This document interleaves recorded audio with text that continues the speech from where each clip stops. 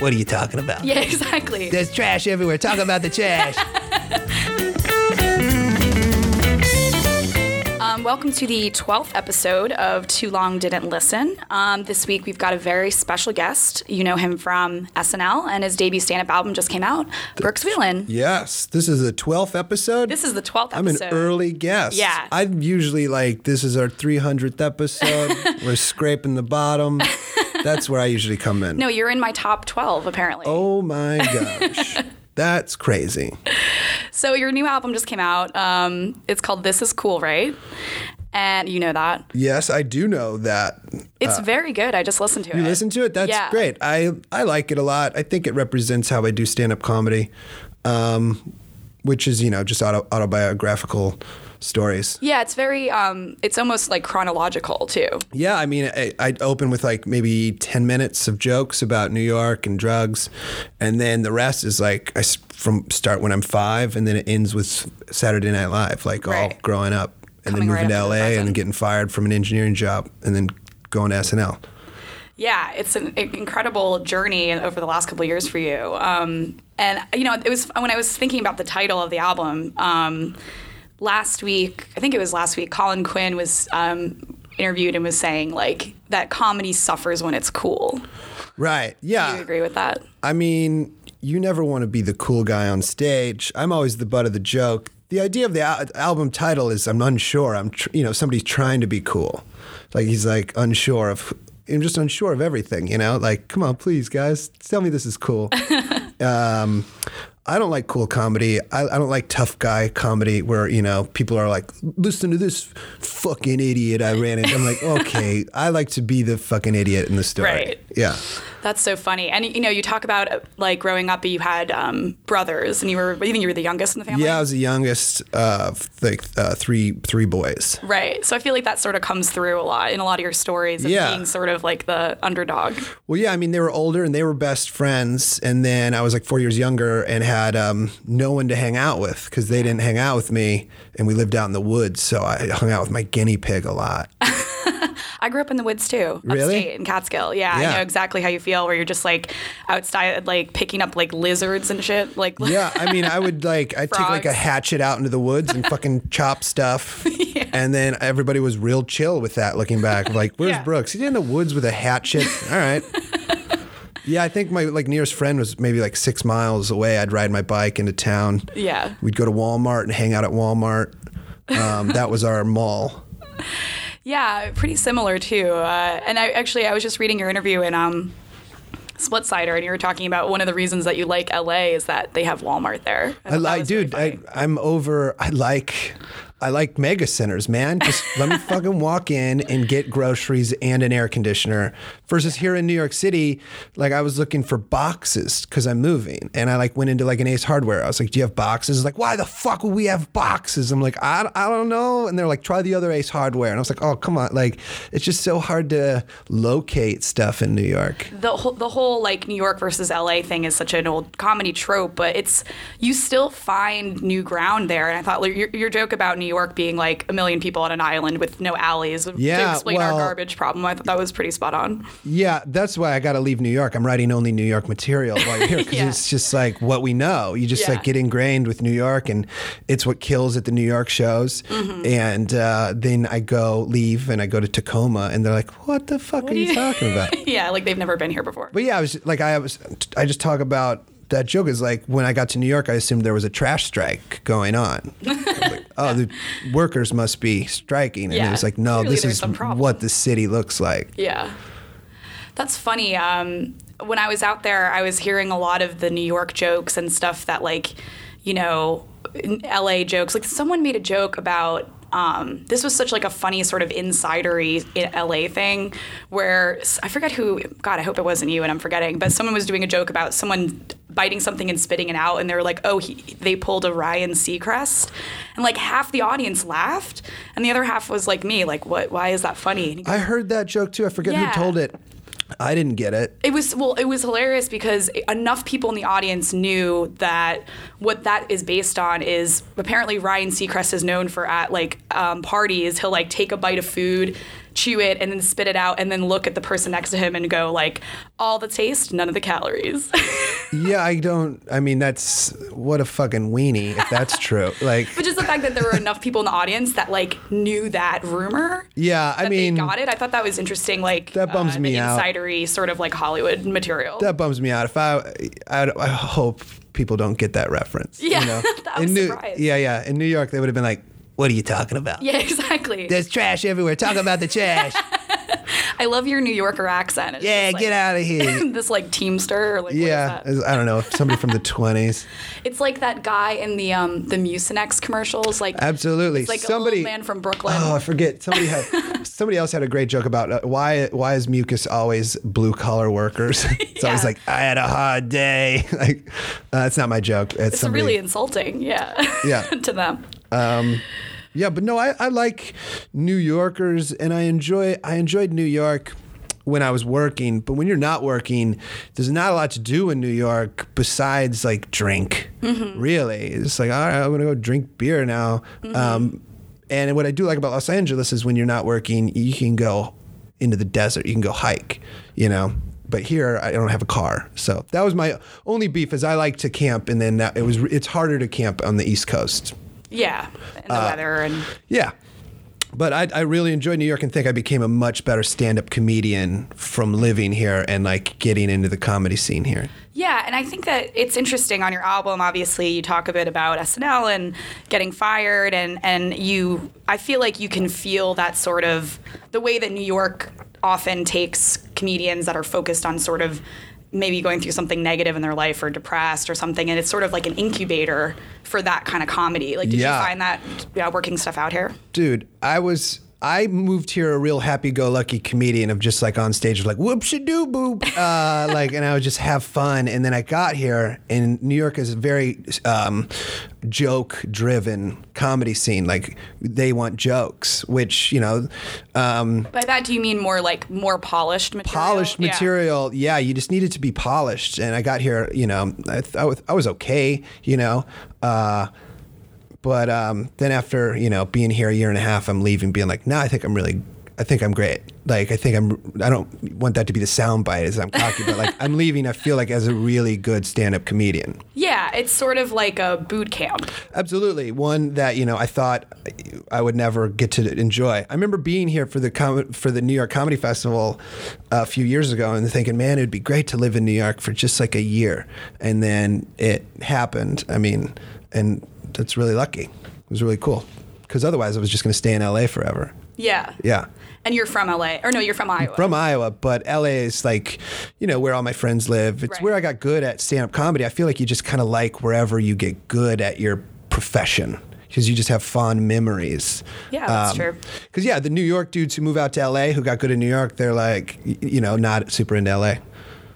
Right. Then there's obviously a lot of like New York expats there that I'm sure. Yeah. It is sort of like a one-way street in that way. Like, I think if you spend enough time, I've lived here for 10 years now, and you know, when I was in LA, I'm just like, wow, this is so nice. Yeah. But like, you don't see yourself living there because you're just so used to like having it the way you have it in New York. Yeah, totally. And that's, you know, all of my friends in the comedy world in New York work at Saturday Night Live.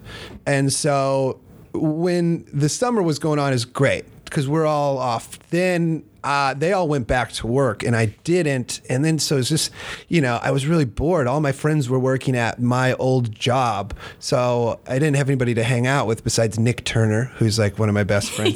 He's great. But yeah, that's, you know, I think that was another reason I was like, I want to go back to LA. It's where my friends are who aren't, you know, busy working at Saturday Night Live. So after leaving SNL, well, yeah, let's talk about that just a bit. Like, so you were a writer first. Yeah. And then you got on the cast. Correct. And then when you were told that you were leaving the cast, was there ever like an invitation to become a writer again, or is that something you would have wanted? No, I don't. That's a tough question, you know. No, it was just like, yeah, you're done. You just got a call from my agent or manager being like, hey, you know, you didn't get renewed. And I was like, oh, bummer. Okay, well, let's go do stand-up.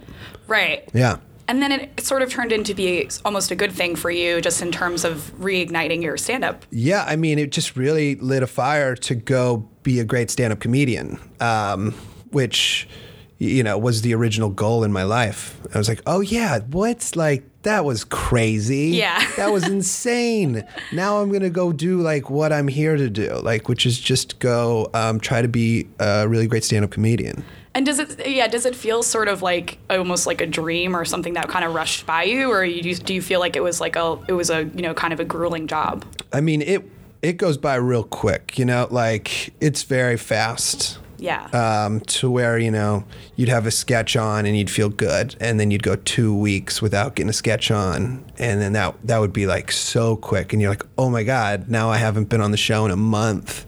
Like, haven't gotten anything on the show. Right, you have to kind of keep the high going. Yeah, you got it. It's like every week they start over, and good or bad.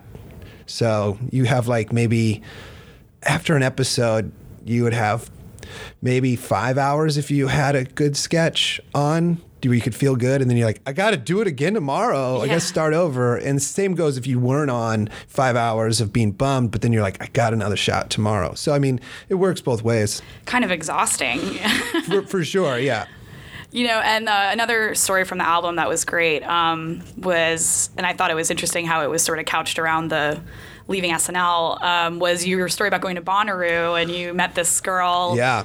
And you guys were on ecstasy, and you wait, hey, the tickets time out. for it. Wait, you were? I was on ecstasy. Okay. I don't know if she was. I don't want it to sound like I took ecstasy with a stranger.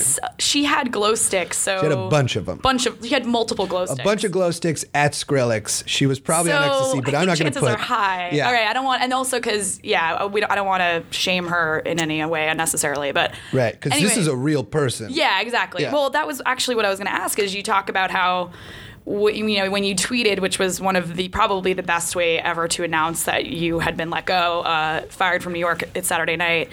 And Dana, I think is her name. Yeah. She was the first person to see that. So she was one of the first people that you talked to afterwards. She texted me. Well, what happened was it makes me sound terrible. I was at Bonaroo doing stand-up comedy, and then I am open to new experiences. So when somebody's like, "Do you want to go see Skrillex and take ecstasy?" I said, "Yeah, that sounds like weird. I feel like I might be able to get a stand-up bit out of this." I absolutely did. It was a great idea.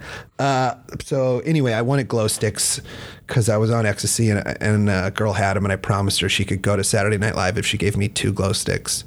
And then I got fired, and she texted me, no, like her dreams were shattered. Yeah, like it was more of a problem for her. Yeah, it made me feel bad, because I was like, oh, I ruined her life, Damn you, Lorne Michaels. No, I would never say that. He's a nice, but felt bad for that girl. Yeah, but so do you keep in touch with her?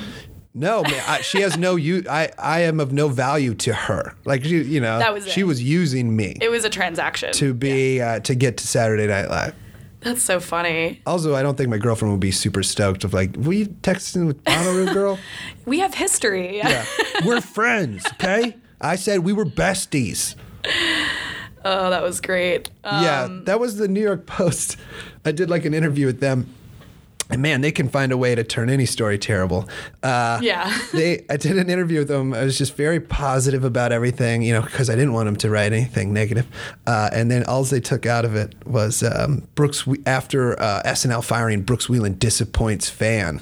And that was the headline. Oh my God. And then underneath it was like, Brooks Wheelan was on ecstasy at Bonaroo and he broke a girl's heart. Like, I was like, oh my God. Wow, I didn't get that vibe at all. Yeah. I was like, out of context, that story makes me sound like a monster. Also, I love disappoints fan, not with by performance, but just by not hooking her up with something. Yeah, man. But like, I feel like if I read that article and it didn't know me, I would think it was very funny. Yeah. So I was like, I love that article. Frame that one, put it on your wall. Yeah, I didn't pick any up. Somebody showed it to me, and I just laughed super hard and took a photo of it. That's amazing. Yeah, that website, that newspaper, man, it's just funny. I kind of enjoy how crazy they are. Yeah. Like, they're great at puns and rhyming. Yeah. I'm like, man, I got to get better puns and rhyming if I want to work at the Post. I know, it seems like such a goofy room. It's like soldier got a boo-boo, and then you read it, it's like 300 soldiers killed in Iraq. Like, oh my God, that's not a boo-boo. Yikes. So you've been doing a bit of acting lately, post SNL on A little Girls. bit, yeah. Well, just like this, one episode. One episode. It was really fun. That was cool. Yeah. Yeah, Lena just had written a script where she goes to Iowa in the show, and I'm from Iowa, and she was like, you should play that role. And I was like, yeah, that's great. And then, we just shot it, and she directed it. It was really cool. So it wasn't too much of a stretch for you then. It was kind of tailor-made for you. Yeah, I mean, it's kind of in my wheelhouse. Yeah. Not really getting out there with different characters right now. Is that something you want to do? Yeah, absolutely. I mean, acting is a way for people to, become familiar with you and then want to come see your stand-up. I love writing too. Ideally, I'd love to go write on a show that I'm on or something like that. Yeah.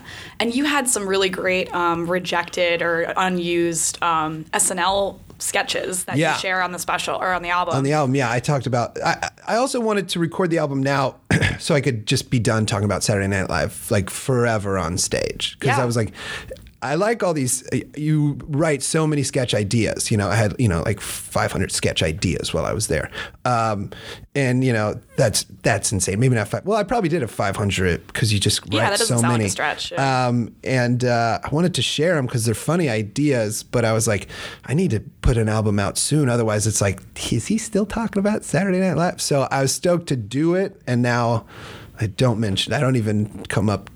talk about it anymore. Yeah, that seems like a good strategy too, especially considering that I can imagine it's tough because no matter what you do when you're on SNL, you sort of get that stamp of it look, and I really love Saturday Night Live, but I don't want to be the dude who talks about it on stage. Yeah. Ad nauseum, these are funny jokes. There we go. They're out there, and I retired everything from the album, so I don't do any of those jokes anymore. Right. And it was funny too when I saw you in LA. You were hosting Al Madrigal and Friends show, and you really committed to this. I was wondering how much of it was a bit, but you were really committing hard to the bitter stand-up comedian role, and you kind of had you had a lot of funny sort of asides with when people had a really good set, you were like, oh, kind of lamenting it because you had to follow it, that kind of thing. So is that something that you kind of picked up in this last year? No, what that was I hadn't hosted a show in 5 years. I haven't emceed a show in so long that I went up and immediately went to how I normally am, of just goofy. Like I laid on the couch and told jokes into the couch, mumbling them. You can't do that when you host. You need to hit them with jokes up front. Yeah. And so then I was I just was grumpy.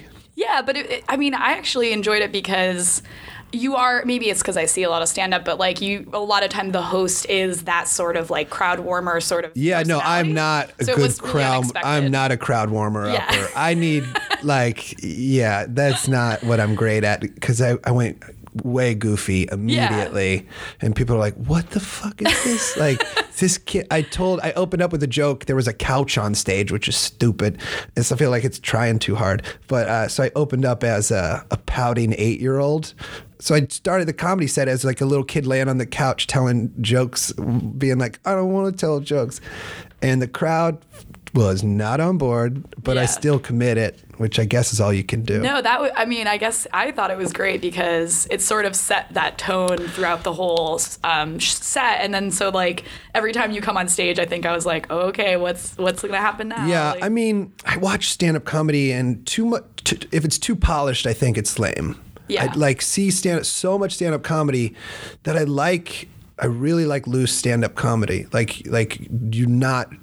You don't have it completely planned out before you go out there. Unless you're recording, a TV spot or an album, go for it. Do a perfectly written set, because this is important. But with that show where I'm hosting, I'm not going to go up and just rattle off 10 minutes of material that works. Yeah. I'm hosting. I don't care. I'm going to goof around, and I'm going to have fun. over everything. And I feel like if the performer's having fun, then the audience will have fun. Of course, yeah. Because then they're like, this is neat, that sort of environment. And I feel like that's, from what I saw in LA, like the looser sort of unpolished sets sort of, I feel like that does better out there. Yeah. Like in New York, it's like, New York loves it when they're like, oh, you guys, they're trying out something new, but it's got to be like, you kind of have to be like pretty known to do that. You have to be like Louis C.K. or Chappelle. Yeah, I feel like, I hate to just keep comparing New York and Los Angeles, but I feel like Los Angeles is more hardcore comedy fans who enjoy the process. And New York is more of like, we paid money, like there's so many more free shows in LA than in New York. And I think anytime you're at a free show, don't expect anything polished. You didn't pay money. Like people are using this show to work out material to where like if I headline like a club in Dayton, Ohio, I need to remember like these people got a babysitter. They fucking $20 a ticket. They're spending like $100 to $200 to come to the show. Give them good material. Like I need to do material that works for that because they're putting faith in you by giving $200 to enjoy this night.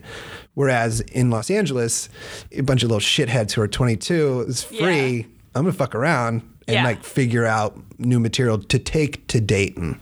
Right, and you recorded your special in Wisconsin. Yeah. So was that sort of due to that sort of strategy? No, Wisconsin. There's just like a handful of comedy clubs that do it right, that just like book great comedians, and in turn, because they just book so many good comedians, the audiences are great. And Comedy Club on State is in Madison. It's one of those that just has a great lineup. Like go to their website. Those are all funny people, which in turn brings in smart comedy fans. And I recorded it there because I was like, I wanted it to be with a bunch of comedy fans who like comedy, and it's a good room. That place is great. Acme in Minneapolis is great. The Comedy Attic in Bloomington, Indiana is great. Like these like Midwest college towns are the best because it's just like smart young people. For my style of comedy, I think that fits best. Yeah, that makes sense. It's just those three places are great. Like, San Francisco's fun. Portland is fun. Those are like places I like to go. That makes sense because, it's the wrong room can totally kill a set. Yeah, but that's also, it's important that it's great once the crowd kind of knows you coming in, because then they didn't get there on purpose. That's why I love doing rock venues, because then like it's like if I just go on like a tour and do like little rock venues, like 200, 300 seat places, one show only. It's not just people who are like, let's see comedy tonight. Yeah. There's like one extra step to like, I want to see Brooks Wheelan's comedy tonight. Right. So then they come invested, and it also feels a little bit more fun and exciting to see comedy outside of a comedy club. Like you're like, I had to find this. Yeah. And then it brings everybody who's there, they feel like, this is great. We all discovered this. Like that little, this is a secret type of environment is where I like to perform. Weird, like backyard shows are great. Putting on shows like the campgrounds in Joshua Tree. It's super fun, stuff like that. Nice. Yeah. Yeah, you don't find that in New York too much, but no, but New York is great at that. New York has like Whiplash on Monday. Oh, yeah. Tuesdays is Hot Soup up. Like New York has a great show like that every night. Whiplash is free. That's at UCB that's a great one. on Monday. And then Hot Soup is free. That's at the Irish Exit on like 51st and 2nd on Tuesdays. And then Big Terrific is Wednesdays over in Williamsburg. Yeah, I love that show. Thursday is Cabin, which is in the East Village. Sundays is the Knitting Factory. Those are all free shows. Right, you can just kind of hop stacked with the best comedians. So New York has it too. You just got to find it. Yeah.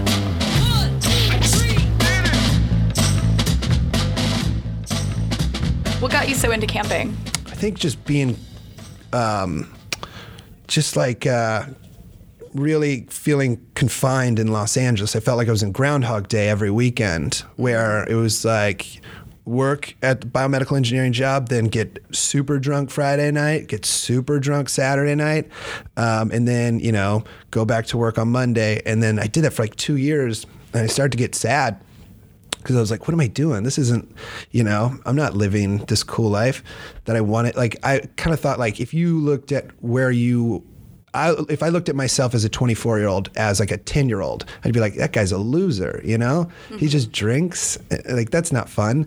So that's when I started like camping and trying to like see the world, like go see something new every weekend. And it made me like way happier. And then that affected my stand-up because that was more light. And plus I was having experiences and it wasn't just like all of like, oh, I was so drunk last night that I fell down the stairs. And I told myself, hey, drunk Brooks, don't, remind sober Brooks that you peed in the hamper. Like dumb jokes like that. And instead of writing those jokes, I was writing like happy jokes about, now I was taking drugs at Bonaroo, joking. I sound like a substance Fond abuse memories problem. like that, yeah. But yeah, just getting out there and living a life that people would want to hear about. Yeah. Versus, holing up and just, doing the same thing every weekend. Yeah, and I know it's interesting because when stand-ups sort of have those sort of lifestyle changes, and then it affects their set, it's like it can be awesome but it can also be like, oh, like I always think of it as like when there's like a fat guy comedian that loses a lot of weight, right? And it's like, oh, what happened? You used to be like funnier when you were this person. Yeah. It's funny to see those transitions and how it actually like impacts them. There was like a definable transition that happened where I stopped writing jokes and started getting personal. I dated this girl for 7 years, and we were gonna go to Europe together. And she broke up with me and like moved out, and then I went and did this set the day we were supposed to leave to go to Europe. It was like a Comedy Central showcase, and I just talked about that. I had a joke that like kind of springboarded. It was just talking. I was like, I'm supposed to leave tonight to go to Europe with this girl I dated for 7 years, but we broke up. So if anybody wants to come to Europe with me, I'll propose to you in Germany. And it was just like this real, like laugh, but like unsure. You're like he's serious right now. Yeah, that's a real joke. Yeah. And then I got like Comedy Central, like their 10 comics to watch, like kind of from that set. Right. And then I was like, this is what I should be writing about. Just like, real emotion, like real issues that I have. It's more exciting to hear somebody talk about real problems in a lighthearted way. I wasn't like, I'm so sad. But I mean, it was coming through. I was pretty bummed out. It's like, that's when comedy becomes almost like a form of alchemy where you're taking something and just like, you seem to have turned that into a talent of taking something negative and making it work for your act. Yeah, I mean, I was a bum. I like comedians who, when they're bummed off stage, like if they're having a bad week, they're bummed on stage, and you're like, oh, this is teetering on a meltdown. Yeah. I love that style of comedy where you're just unsure where the person's going. Which I'm consistently teetering on a meltdown in bad weeks. But then I'm like having a great comedy week this week. I'm so like week to week how I perform. I'm like stoked this week on comedy because I think I'm leaving New York in 2 days. And it's just kind of like a little tour where I'm doing all my New York jokes and don't feel bad about it. Yeah. Because sometimes I feel bad doing jokes at work all the time because I'm like, you already know they work. Yeah. You don't need to keep telling them. So it's sort of like, you're not really getting in your practice by doing that. Yeah. I'm like, if a joke works, great. Now you don't need to tell it until you record the album. Work on new jokes to get them to work and then put all them together on one album. It would be like rehearsing the same song over and over. Yeah. Once you stop tinkering with a joke, I kind of like to put it away, especially in New York and Los Angeles, where they are free shows and I should be working on new material. Yeah. But then, when I go to, I don't know, Sacramento, I'm going to pull out all the jokes that work because those people paid, it's like the $200 thing of like, give them what you've worked on. Exactly. Yeah. Interesting. Yeah. So it's sort of like you have to have kind of a filing cabinet in your head of material. It's just a notebook that is so many doodles. Or write them down. Yeah. How do you remember everything? Yeah. That's so funny. So wow. So your last 2 days in New York. Last 2 days. I have LA. 2 shows tonight, and then tomorrow I'm stoked. I'm opening up for John Oliver for 2 shows at the Beacon Theater. That's a great theater. I've gone on tour with him a little bit, man. He's just like one of my favorite stand-up comedians. Yeah. He's so great, and also currently such a so popular because Last Week Tonight is so good. Yeah, I mean, our readers are obsessed with it. It's such a good show. His fans really hit it out of the park. His fans are the best comedy crowds because they're all intelligent people who, came to see John Oliver, and then he intros me, and they're like, oh, if he likes this guy, we like this guy. It's a great endorsement, Great endorsement to have John Oliver be like, yeah, this is my guest tonight. It's really nice. It's really great. He's taught me a lot about comedy. Talk about a dude who writes. That guy writes a lot. Like, so prolific. That's what I really like in comedians. Really? Yeah. So he does a lot more polished sort of material, you mean? Or no, I'm saying like he'll work stuff out on stage in front of 3,000 people, like just like a riff we had, like, and then he'll go on and it's like a great bit. I love that confidence of like, this is, sold out theater, but I'm still going to work on new material. I love that. I really admire ballsy. It. It's not. It is ballsy, but it shouldn't be. It just should be the way it goes. True. Yeah. Well, it's definitely it works. You get great stuff out of it. I love it. Yeah. I like that a lot. So what's the first thing you're going to do when you get back to LA? Get back to Los Angeles. I actually have to come back to New York on Thursday. On Wednesday. I get there Saturday and I have to come back Wednesday. I'm going to be on Seth Meyers, which is great. He's the best. He was my boss at Saturday Night Live and just the full-on funniest guy I've ever been around and the coolest. So it's a good combo. He seems like a very nice guy. Dude, the nicest. Yeah. Yeah. So I'll get there. I turn on my electricity and get the internet, and then I'll come back to New York. Yeah. Yeah. Just in time to get set up. Yeah. Awesome. Well, I guess that's a great place to end. Thank you so much for coming by. Thank you for having me on. Hopefully I didn't get too preachy or talk too much about New York and LA. No, I think that was great. And you can get your album on iTunes? Yeah, you can pick it up on iTunes, and it'll be available on vinyl in March or April. Classy. Yeah, it takes a little bit to print those because now everybody is doing it. Awesome. We'll look out for that. Yeah. Cool. Thank you so much. Thank you. Bye.